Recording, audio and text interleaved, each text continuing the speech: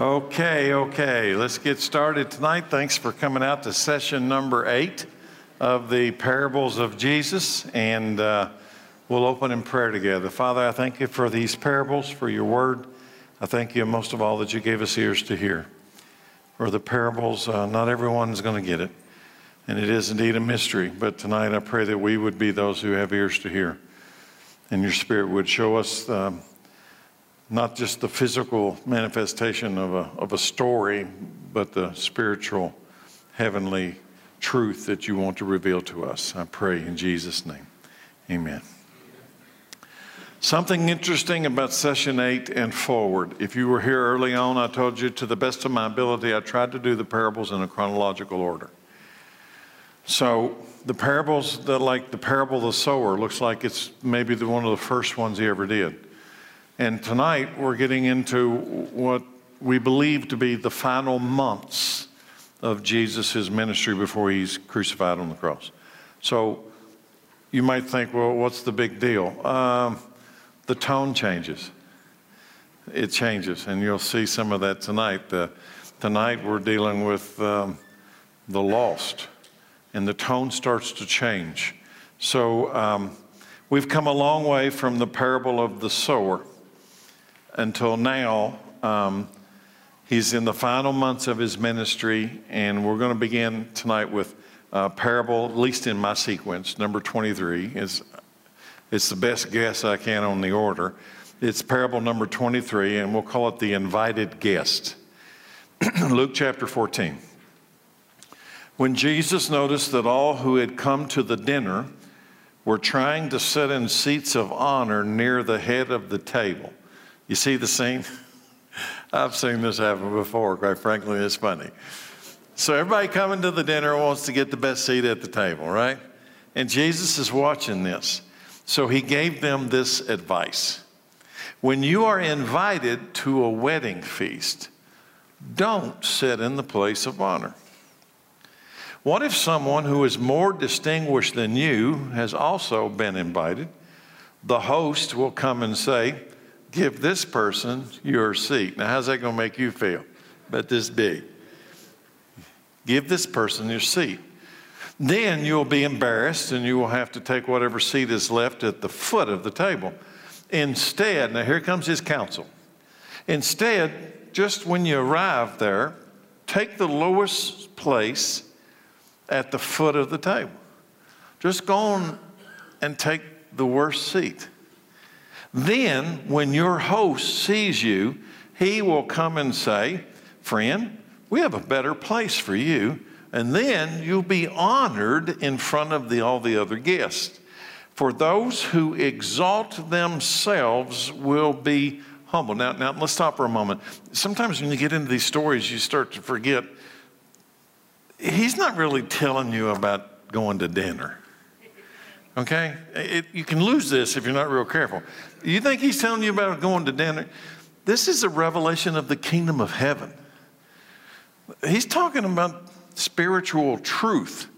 So you got to make sure when you read this that you're doing the interpretation in your own mind. For those who, here it comes. So for those who exalt themselves will be humbled, and those who humble themselves will be exalted. And then he turns to his host and he says, when you put on a luncheon or a banquet, he said, don't invite your friends, your brothers, or your relatives, or your rich neighbors, for they will invite you back, and that will be your only reward. Instead, invite the poor, the crippled, the lame, and the blind. Then, at the resurrection of the righteous, now we're at the resurrection of the last day. We're not talking about dinner, are we? Then at the resurrection of the righteous, God will reward you for inviting those who could not repay you. Attitude. This is Jesus' counsel on attitude and arrogance, where you put yourself in the pecking order of mankind and the group. And he's talking to people who understood that, because remember, how many times have we talked in these sessions about the Jews and the Samaritans? What's the pecking order of Jews and Samaritans? Jews, Samaritans, right?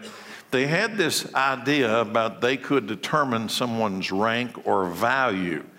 And Samaritans were low value and Jews were high value. Jesus is teaching something here. Arrogance and humility. Arrogance wants to lift and exalt self, and I'll probably use this term several times. It's like the idea of self-promotion. Self-promotion. Everybody wants promotion. Just don't act like you don't, because we all do. The problem is not with wanting promotion. The problem is you doing it to yourself. If somebody else promotes you, it's a good thing. And isn't that what this story's about?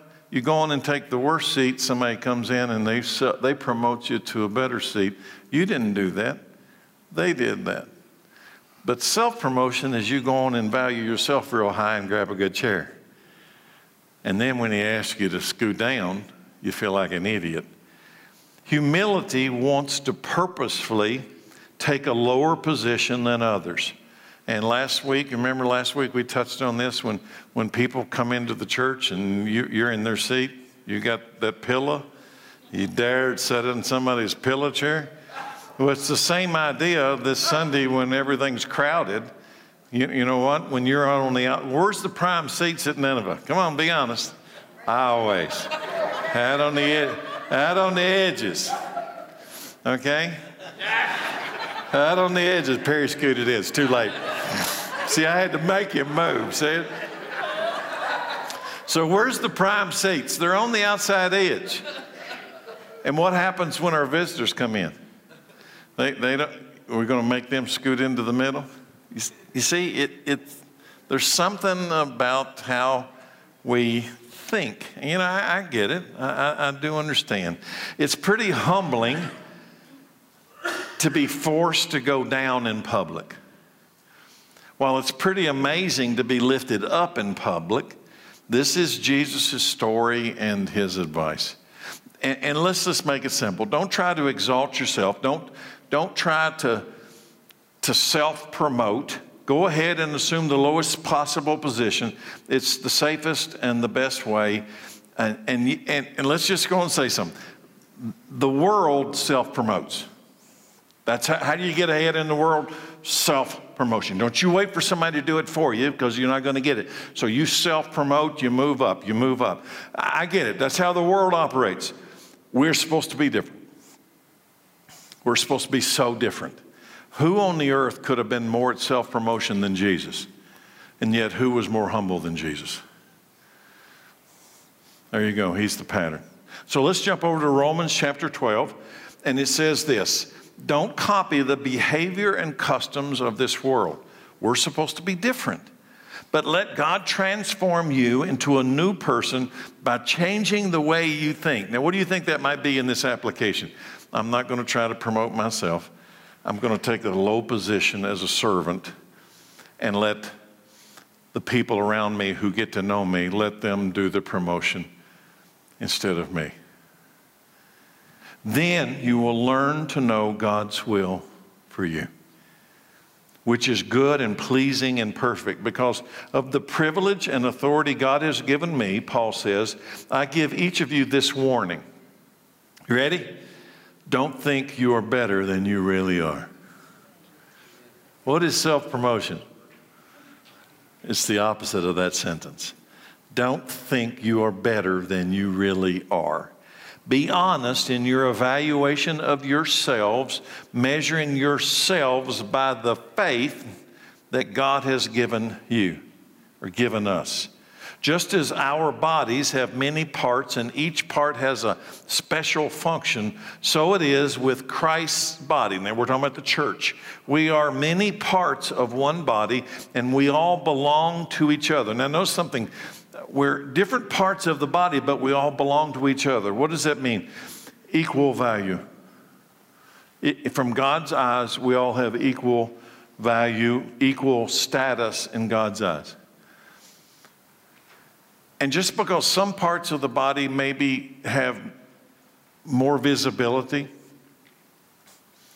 it doesn't make them more valuable. We all have equal value in God's sight.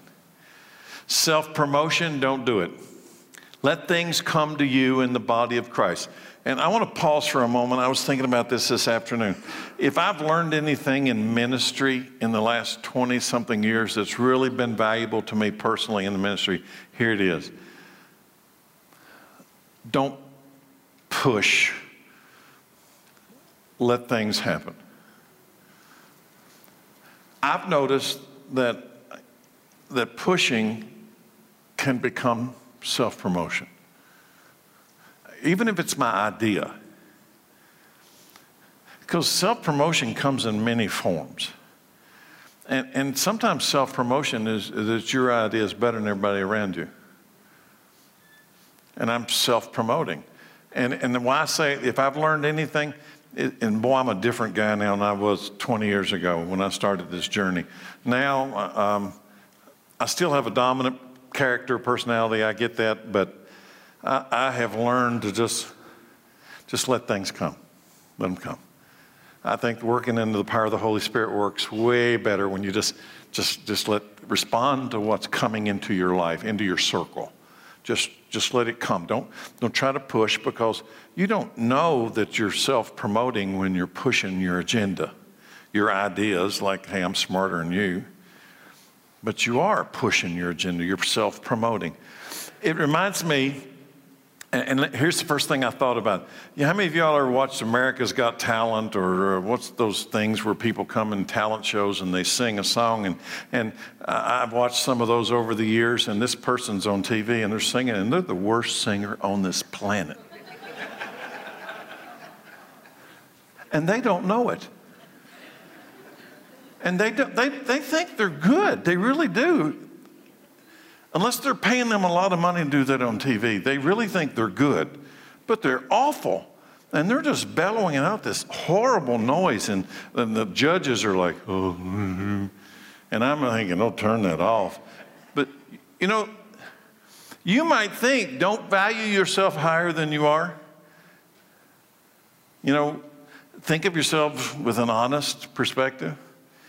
Maybe you think you can sing. Maybe you can think you can do all of it. Maybe you think that you can do all things that you really not very good at.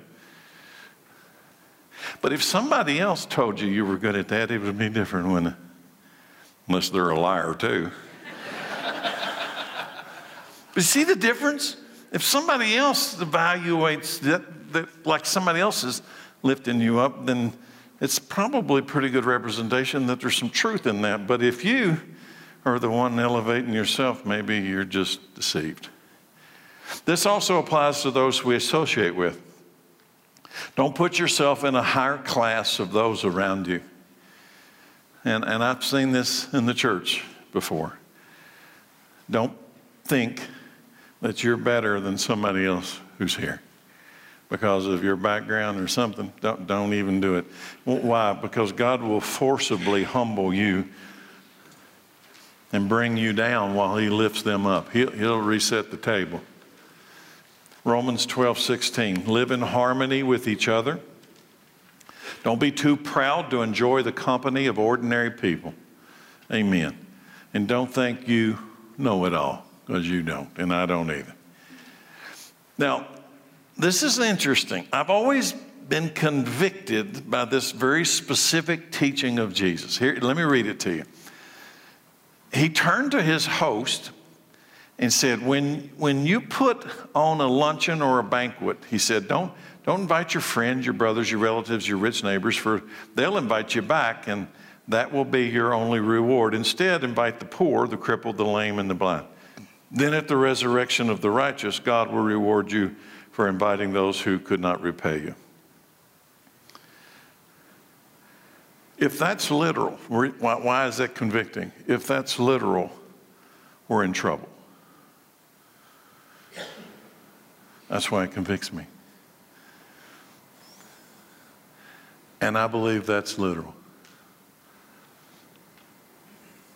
Let it do to you what it does to me. You know, We like to think we don't look down on anybody, but when's the last time you invited somebody in that category to come over to your house for dinner? You think Jesus would? Yeah, I do think he would. That's why it's convicting. Why? Why is it convicting? Because in reality, the whole banquet story, what we just read, is God's story. It's the real world we all live in today. And here's why. Listen carefully. God has invited us in our sin and in our poverty to come and take a place at his banquet table to partake of the wedding supper of the Lamb. He invited Terry Cooper to his banquet table. And I'm the least of these on the earth. So this story is our story, right? Do unto others as you would have them do unto you. I deserve no seat at the table. In fact, why don't we just say that out loud together tonight?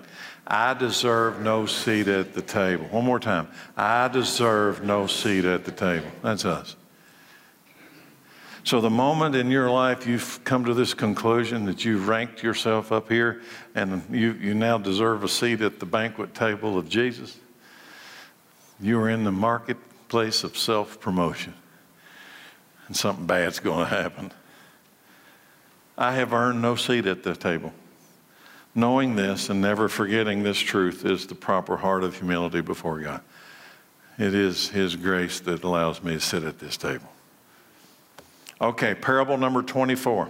And I got to tell you, if some of y'all already noticed, there's 8 pages in tonight's handout. Did y'all notice that? I'm going to try to pull all this off in time. So this one is the lost coin. Luke 15. Or suppose a woman has 10 silver coins and loses one, okay? 10 coins, one's lost. Won't she light a lamp, sweep the entire house, and search carefully until she finds that one coin? And when she finds it, she will call in her friends and neighbors and say, "Rejoice with me because I have found my lost coin." Now, why in the world is Jesus telling this story? It kind of, it's just one coin, some lady's like, why? It's not about coins, is it? In the same way, there is joy in the presence of God's angels when one sinner repents. He's connecting this one repentant sinner to that coin that was found underneath the dresser. He's going to take this earthly story and create this heavenly image of the kingdom of heaven. Luke's gospel puts this one right after the parable of the lost sheep. And here's the point. Lost sheep, lost coin, Jesus uses it. Why? What is it about the word lost that we struggle with? Because the point of the parables is the severity of the word lost. And we're going to get into why I make such a big deal out of that. This is where one of my favorite phrases come in. I have said it 1,000,000 times here at the church. That I believe that if you believed you were lost and Jesus had the power to save you, I believe you'd believe in Jesus. I'll do it a little slower. I believe that if you believed you were lost and Jesus had the power to save you, I believe you'd believe in Jesus. See, I think the simplicity of the gospel is in that statement. I firmly, 100% believe that if you truly believed you were, here's the lost, giant word, lost. Do you know what that word means? Because he does, and that's the parable. I believe that if you believed you were lost and Jesus had the power to save you, I believe you'd believe in Jesus. And you wouldn't be lost anymore. So let's examine the question to see what might prevent people from coming to Jesus. So, do you not know and believe that you are lost and bound for death, grave, and hell? So let's just fundamentally look, why is Jesus telling the parable of the lost coin and the lost sheep? What's the point of the parable? Do you not believe you're lost? And what's the word lost? Do you believe that on the other side of lost is the sin, a grave, and hell? Do you not know and believe that Jesus has the power to save a person from death, grave, and hell? What is it about the word lost that people struggle with? because that's the parable. Do you not believe he wants to and desires to save and rescue you? Do you not know that you're sick and dying, destined for the grave and hell without making peace with God beforehand? Do you not know what loss means? So let me put it another way. Does anybody actually believe that you'll never die? I mean, just doing a physical question. I mean, do you know anybody 130? I don't. What happened? They died. Do you think it'll never happen to you? I've always heard the first step to healing an addiction is to acknowledge that you have one. Makes sense to me. The key to this heavenly parable of Jesus is this. You ready? The coin is lost. I smile because it's too easy. No, it's not too easy. It's just true. The coin is lost. And we're not referring to money here, and neither is Jesus. There is an urgency to turn the lost coin into a found coin. Jesus' parable is an urgency. Do you see it? It's like this urgency to turn this lost coin into a found coin. And it's not about money. Rejoicing is not possible in the lost condition. Never is rejoicing. Rejoicing is not possible while you remain in the lost condition. Let me give you another example.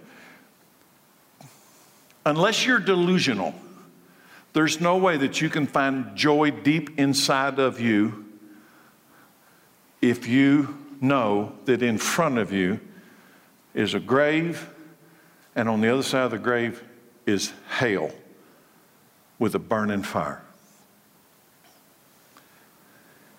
And that's your future. You're in a lost condition that if you die, and you're going to die, you're going to go into the grave, and on the other side of the grave, you're going to fall headlong into the lake of burning fire in the darkness and weeping and gnashing of teeth. Yeah, I'm having a good day. What about you? You see, there's no way that you can find joy deep down inside, true joy, knowing that that's mine. Why? Because you cannot find joy in a lost condition. Joy is found when the lost condition has been addressed, and now I am no longer lost, I am found. This is the parable of Jesus. This is it. That's why I say I believe that if you believed you were lost and Jesus had the power to save you, I believe you believe in Jesus. If you're having trouble with rejoicing, and here's the point for the church. If you're having trouble, and a lot of church people, quite frankly, do. How can I say this and not get in trouble? Probably not possible. I see a lot of people who claim Christianity, and you don't look joyful at all to me. A lot of people don't look like heaven's coming. It looks like you've just had some sour pickles or something. Why? This is where I'll get in trouble. I come to both services. Y'all maybe have noticed that, 8:30 and 10:30. 10:30, way better singing than 8:30. Now, people are going to tell me, well, they've been up longer. I think there's a truth to that. And that's not my point. My point is I try to worship during the worship time as much as possible, but I also can't help but notice a lot of people struggle to worship in either service. Why? What is it? If you were falling headlong into the fire of lake of burning sulfur, and the Son of God reached down and grabbed you and pulled you out, would you sing a song? Would you sing a song? I'd sing a song. I don't even know how I could stop singing a song. You see what he's doing? You see what this parable is about? There's an urgency for moving from this lost to found condition. Well, you know why? Because you can't get joy in a lost condition. But the problem is this. If you're having trouble with rejoicing and worshiping today, you should probably check your lost found condition. I'm not being crude or rude or mean. You should check your lost found condition. They are also rejoicing in heaven when the lost realize they are lost and become found, saved in Christ. Now, that just pumps me up even more to know that Jesus says when a person on earth is lost and they become found, there's a celebration in heaven. How cool is that? Because you think angels, well, angels, who knows what they're doing? I mean, why are they worried about us? No, they're having a party. When somebody goes from lost to found, the angels, they have a celebration going on. They care because you know what? They know the severity of the lost found issue. They know how critical this is. I've often imagined a scene in heaven of angels rejoicing when someone's baptized. One of my favorite things about Nineveh, when somebody gets baptized here, everybody jumps up and claps, and it's like somebody's just dunked in a basketball game, you know? It's like, yeah, yeah! And everybody's cheering and hooping and hollering. I go to a lot of churches, and you think that maybe they left them in the water, and they're just like, oh, no.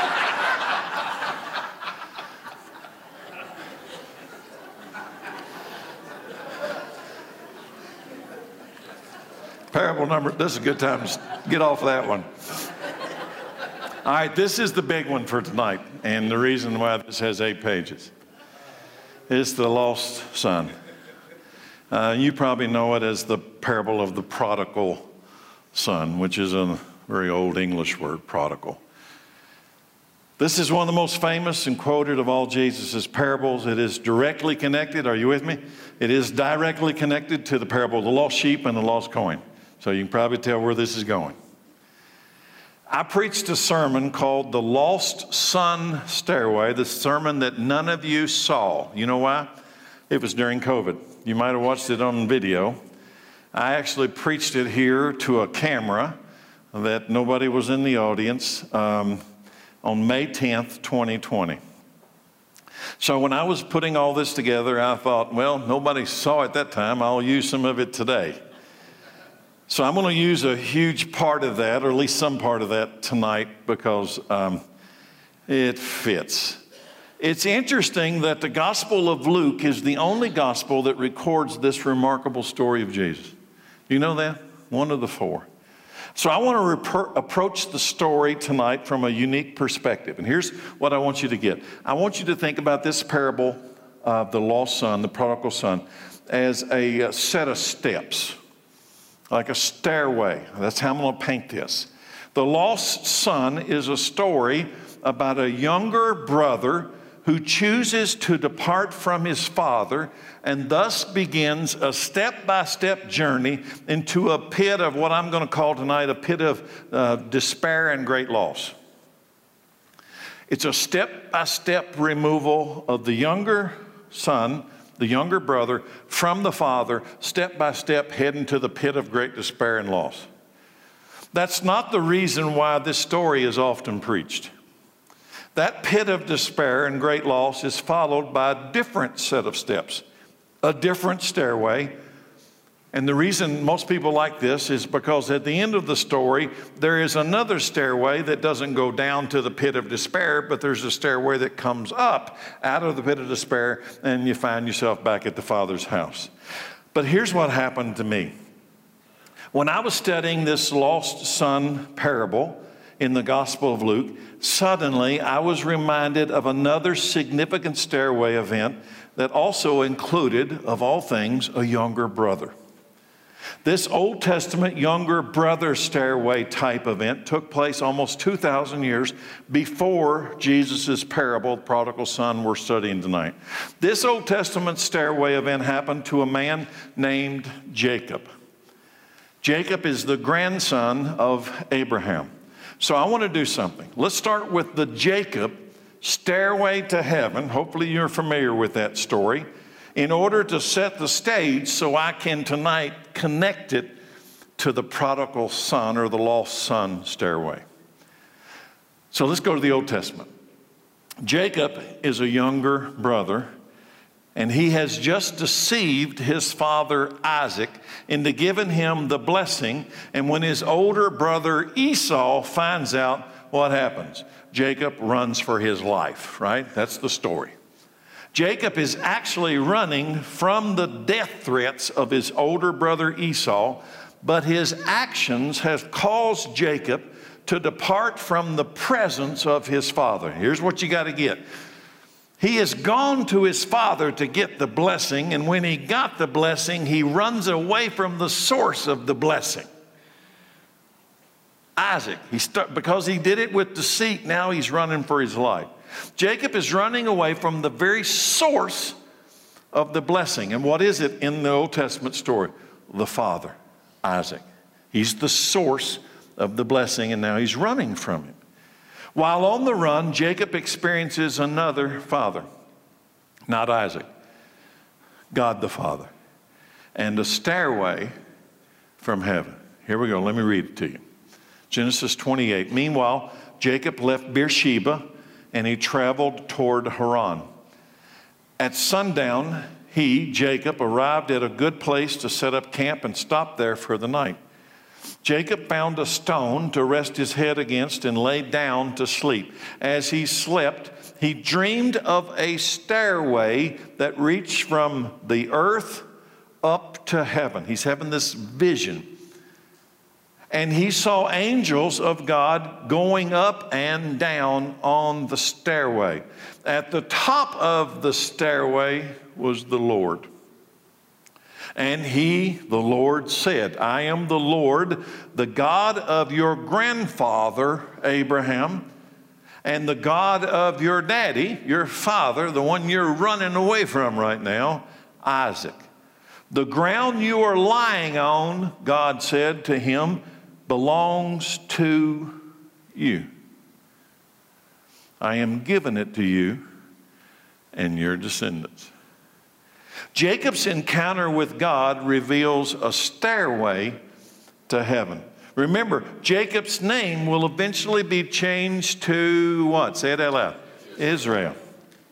There were angels on the stairway going up and down. This stairway he saw travels both ways. God the Father is at the top of the stairway. The Lord speaks to Jacob from the top of the stairs, the stairway to heaven. The Lord confirms to Jacob that all the covenant promises that have been given to his father Abraham and his daddy Isaac now belong to you, Jacob. God tells Jacob that the ground that he is laying on belongs to him and his future family, his future children. It's a gift from God. And all the covenant promises of God will go through Jacob, Israel, and Jacob's seed, his lineage, to all the nations, the people of the earth, whether they're Jew or Gentile. The blessing will flow through this man laying on his back on a rock, watching a stairway that night. And there's more. Remember, Jacob, he's the younger brother in the story. Esau is the older. Jacob is the younger. He's unmarried. He's without any children at this point. The stairway to heaven, then a thing was hard enough to grasp, but now this single, unmarried man, all alone on the run, is going to be the person through which the whole world will know God and receive his blessings. Jacob didn't know about the stairway to heaven when he laid down that night. Now, this is important. When he laid down that night, he didn't lay down that night thinking, well, I'll see if I can meet God out here. He didn't know about the stairway. He didn't know about any of this when he laid down that night. Jacob didn't know that the Lord was in that place.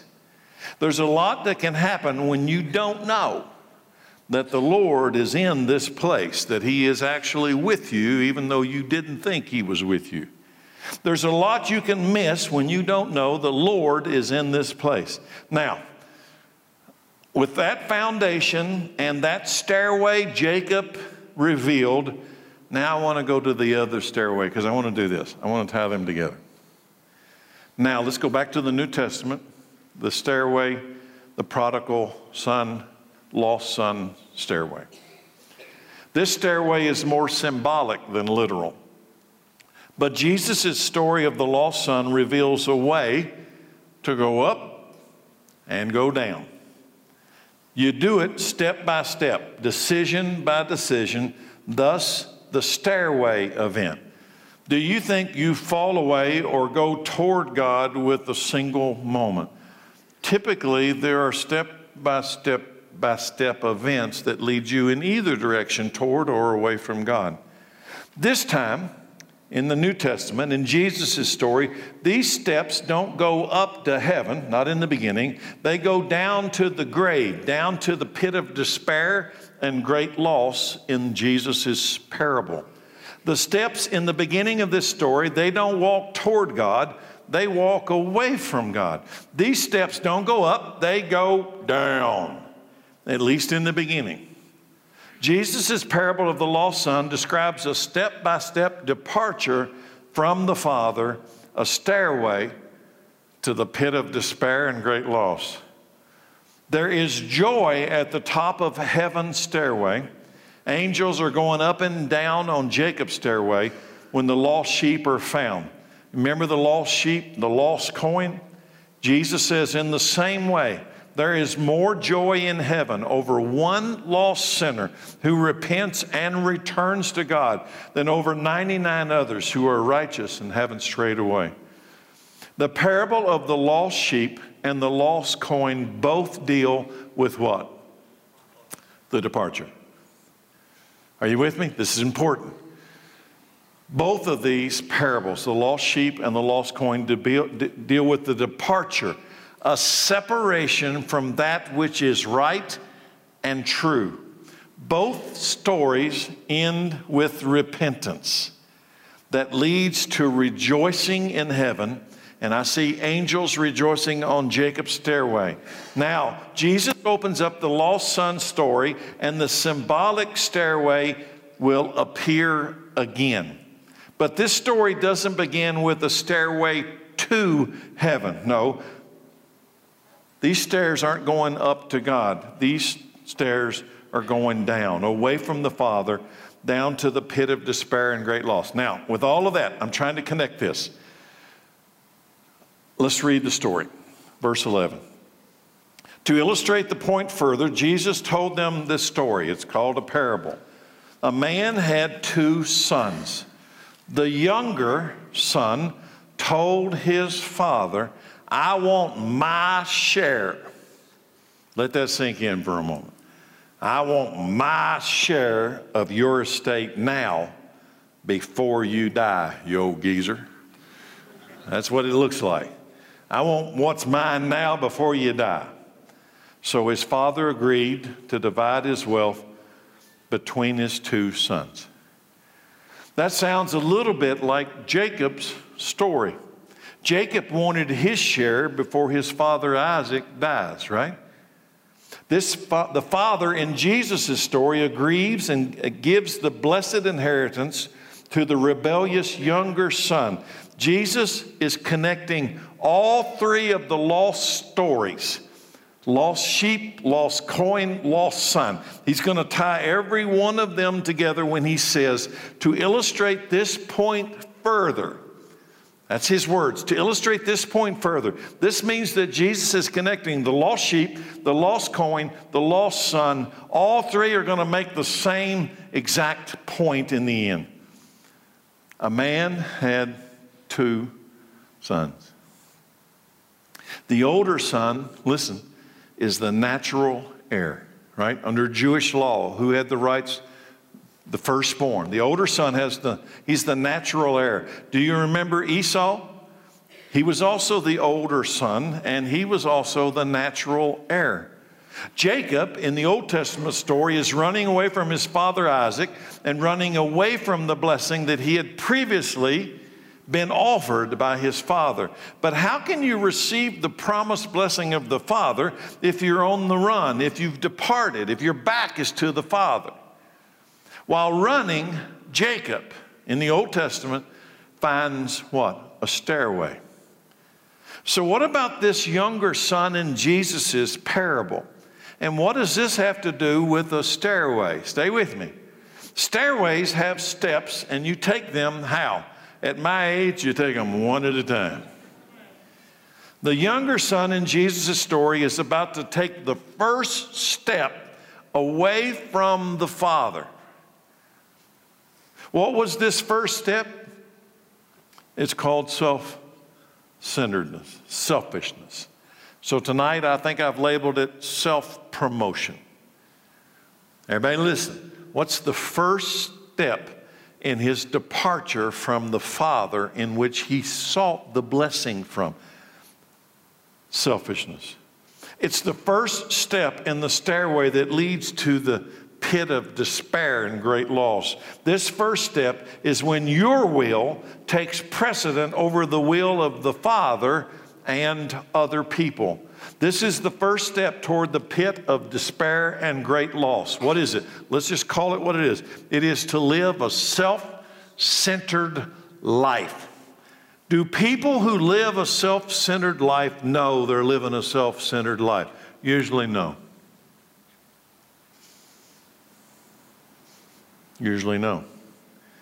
Do people who are indulging in self-promotion know they're indulging in self-promotion? Usually no. Do people who are lost know they're lost? Usually no. Stay with me.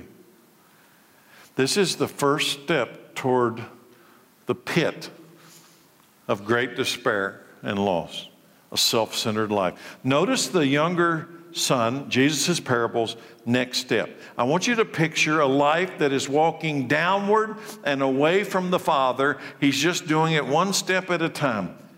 Verse 13, a few days later, this younger son packed all of his belongings and he moved to a distant land, and there he wasted all of his money on wild living. This next step is called separation. It begins with self-centeredness. It moves to separation. That's what steps on a stairway do. They separate you. They take you further and further away from your starting point. So what do we got? Everybody listen carefully. It begins, this stairway away from the Father and His blessing begins with you're self-centered, and now you're separated step by step. And where are you going? Your back is to the Father in the scene. Everybody listen. You're not walking toward Him. You're walking away from Him. You've turned your back on the Father. And the Father was the source of the blessing. But now, step by step, you become self-centered, and now there's a gap between you. You're separated. Now the younger son is in a distant land, far away from the Father, but he's on a stairway downward, downward, downward. He doesn't know it yet because it looks like and feels like fun. So far, what? When you turned 16 and you finally got that car and you got to separate from the Father and your own wheels, what did you think it felt like? Fun. Lee Moore's back there. Lee Moore and I were driving in my Corvair one day, and I felt like I was 16, and I thought, oh my, I've got freedom, and we're up there in the junior high parking lot, and I'm in that Corvair. I paid $350 for that, I believe. And Lee, there's one of them says, kick it. And I kicked it, and it spun around, and I hit that telephone pole in 1 second. Crushed it. And I had slidden into the pit of great despair and loss in that moment. But in that moment, you know what it felt like? Freedom. Freedom was freedom until the telephone pole reached the dash.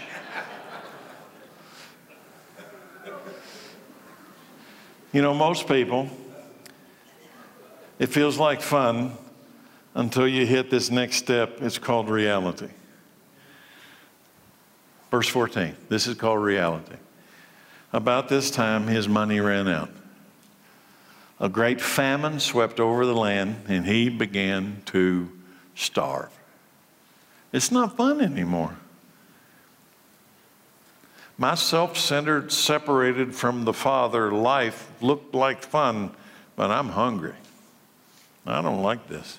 Self-centered to separation have moved you into reality. You know what the reality is? Can I whisper? You're lost. You're lost. You don't know you're lost, but you're lost. The reality is when you notice how far you have fallen, how far you've traveled from your Father's house, these steps, this stairway isn't going up, they're going down to the pit of despair and great loss. But there is one more step to the bottom. Ready? As if it couldn't get worse. You're all alone. And you did it. You did it. Loneliness.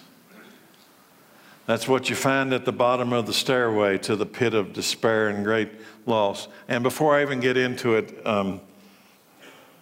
there's a lot of people that have a lot of opinions about the worst thing about hell.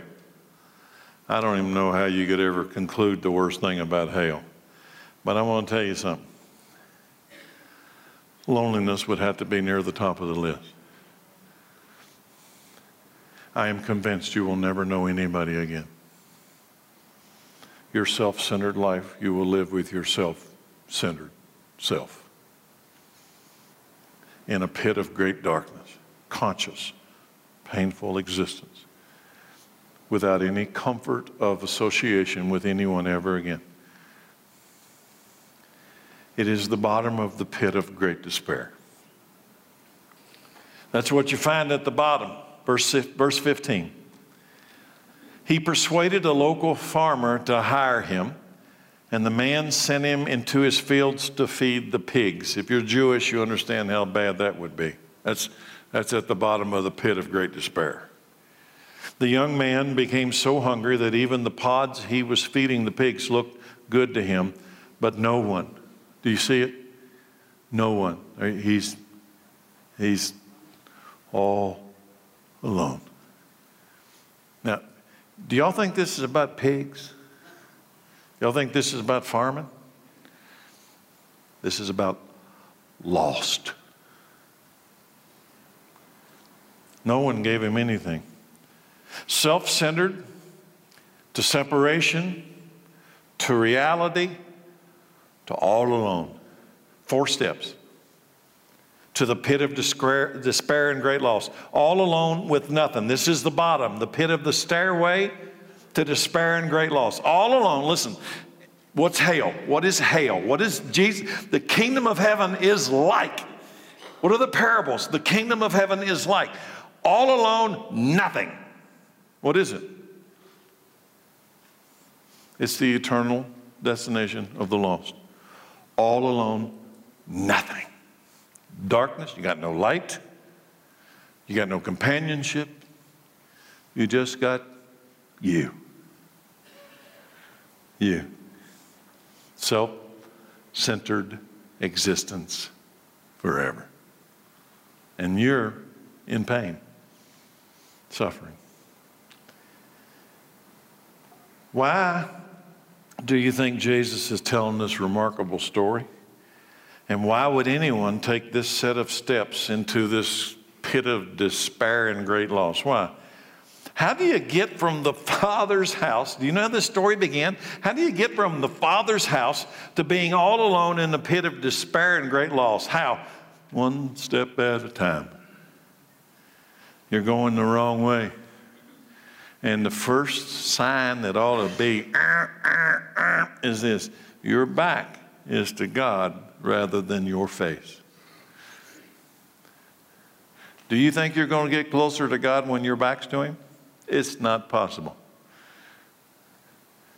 You're going the wrong way, the wrong set of steps. Self-centered life, that was the first step. Give me what I want. What did He say in the parable? Give me my share. I want what I want. Self-centered life. Listen, danger. That's how it starts. Number 2, self-centered moves to separation, to reality, to all alone. Step by step, it's a downward spiral. Sometimes, and for a while, this self-centered life feels good until you hit the telephone pole or find the pig pen.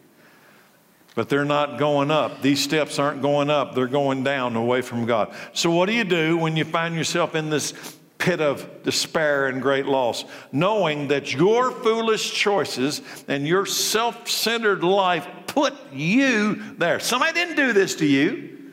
You did it to you. What do you do when you find yourself all alone with nothing? No hope, no future, and you're in a pit. That's why Jesus tells the parable. That's the best news tonight. What do? That's why he tells you the parable. That's why he tells this story, and that's why this story is directly connected to the lost sheep and the lost coin. This is heaven's message. It's not a parable about pigs and farming. This is heaven's message to mankind about the lost becoming found. To show you what to do when you find yourself in this pit of great despair. Or what if you see someone else? And by the way, I think this is important I bring this up. Maybe it's not you that's in the pit of great despair, but maybe somebody you love is. What do you do? What do you do? You tell them about the other stairway. The lost son stairway. This one goes up. This one takes you back to the Father. This one is a stairway to heaven itself. And what can we learn about the Father in the lost son and the stairway to Jacob to help us understand this Jesus parable out of this pit? Because I told you I wanted to connect the two. The Father is at the top of the stairway in Jacob's story and in Jesus' story. But he communicates hope, a way out of the pit. From the top of the stairway, he communicates to the pit a hope. The Father is at the top of the stairway, and he makes promises of freedom and reconciliation to those while they're in the pit. Jacob, the younger brother, was running from his father when he found this stairway from heaven. Jesus, the lost son story, was also a younger brother running from his father when he found this stairway to heaven. Jacob, the younger brother, thought he needed to use deceit to get the wealth of the father, but the blessing of the father was there all along. The younger brother in Jesus' story thought that he had to walk away from the father to find blessings in his self-centered life. Both Jacob and Jesus' younger brother example found God while when? They were all alone in the pit of despair and great loss. So let's be honest with each other tonight in our reality. That's where lost people live. Where did these two guys find the Father? When they were in the pit of despair and great loss. That is where lost people are. They're in a pit of despair and great loss. They just don't know it yet because their provision has not yet run out, but one day it will.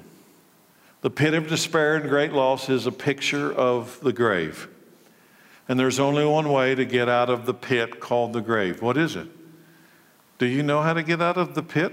What is it? This pit of despair, this stairway that keeps going down, down, down until you're bankrupt and all alone. What is it? It's the grave. How do you get out of the grave? You must turn to the Father. There's only one way to get out. You must turn toward the Father. That's why Jesus is telling this story. This is the most beautiful part of Jacob, Old Testament, and Jesus, New Testament story.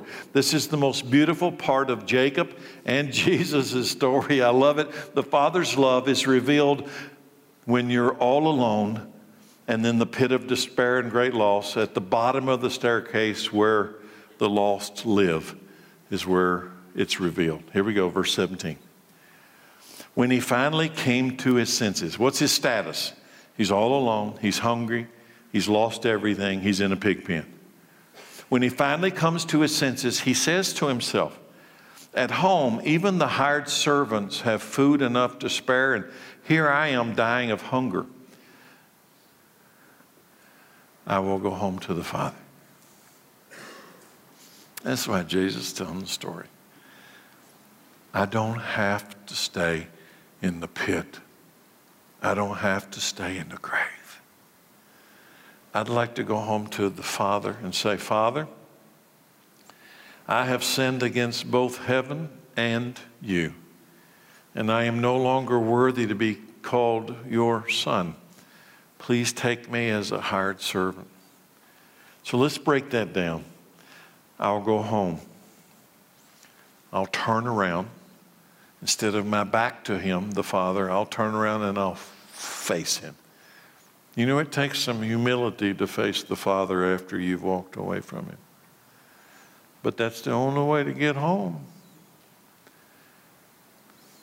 Confession, repentance.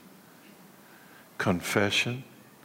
I have sinned against you and I've sinned against heaven. I am no longer worthy to be called your son. Confession and repentance. You see the power? One of the most beautiful scenes in the Bible. Do you know why I would say that? The one at the top of the stairs says that there's great rejoicing in heaven when a person leaves this pit and turns and heads toward home. There's a party in heaven. Not condemnation, not I told you so, but rejoicing on this stairway to heaven. As I read this next section, can you see how wonderful repentance is? And I need to stop for a moment and say this. When you're in the pit and you're in the grave and you're lost, more than likely repentance looks like in that moment the last possible thing you want to do. Because it looks in itself like failure, but it is your only chance at victory. That's it. This is it. And you need to come to this conclusion. Repentance is the most wonderful word, I wonder, in the Bible. It's a restored relationship with God. That which was broken can now be returned to wholeness.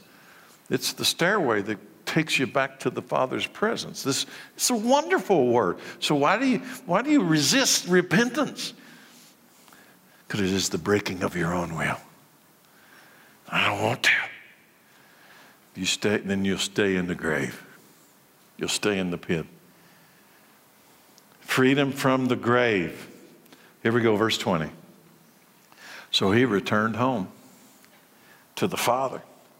And while he was still a long way off, his father saw him coming. Filled with love and compassion, he ran to his son, embraced him, kissed him. His son said to him, Father, I have sinned. I always picture this, that he's rehearsed that the whole way home. Father, I have sinned against both you, heaven and you, and I'm no longer worthy to be called your son. The son is repenting and the father's kissing. The son's repenting, the father's kissing. You see it? These new steps are upward and they look hard while you're in the pit, but there is a supernatural power that lifts a person up toward God the Father while you're in the pit. The Son, the Holy Spirit, Jesus, is the supernatural power that lifts a person up from those steps toward the Father. What? When you confess your sin and you repent of those sins, He's faithful and just to forgive you and cleanse you from unrighteousness. That in itself lifts you out of this pit of despair and great loss. It takes you out of the grave. Your back is not to God. Your face is now to God, which means you got a chance to go home. You can go home. Jacob said, what? I'm going back to the Old Testament story. Surely God is in this place and I didn't realize it. Wow, do you know how big that is? God is here and He knows my name and He's offered me a chance. He calls us from the top of the stairway. So let's go to the very end of the parable, verse 22. But his father said to his servant, well, he's just confessed, I'm not worthy to be your son. I'm not worthy. But his father said to the servants, quick, bring the finest robe in the house and put it on him. Get a ring for his finger and sandals for his feet. And kill the calf that we've been fattening. We must celebrate with a feast, for this son of mine was dead, and now he is returned to life. He was lost. You see it? This is the parable. He was lost, and now he's found. So the party began. The finest robe, a beautiful ring, new shoes for your sore feet. You're not a servant, you're my son. You listen? You're not a servant, you're my son. You're not alone, you're in the family again. This is the resurrection from the dead. This is how you get out of the pit. This is the only way out of the grave. This is when the angels in heaven rejoice. The lost sheep the lost coin, the lost son has been found. The angels on the stairway of God sing because the lost coin has been found. The dead are now alive and out of the pit. The lost are now found and back with the Father, all alone, now has a family. All alone, self-centered darkness, now is in the family with the Father. The pit of despair has been replaced with ribeyes and a celebration. Kill the fatted calf. Yes, listen, the older brother acted like he was an 8 o'clock a.m. guy in the parable we covered a few weeks ago. Y'all remember that? Don't tell me you forgot it already. The older brother acted like the 8 o'clock a.m. crowd in Jesus' parable of the vineyard. But you know what the good news is? That did not change the outcome of this story. I believe that if you believe you were lost and Jesus had the power to save you, I believe you believe in Jesus. And I did that in 1 hour. Whew. Whew, I'm sweating too. Father, we thank you for your word. I thank you, Lord, that you don't leave us in the pit. You have made this way out of the grave. And if we would turn and face you, your power would lift us out of the darkness and bring us home. And we thank you tonight for this in Jesus' name. Amen. Thank you all.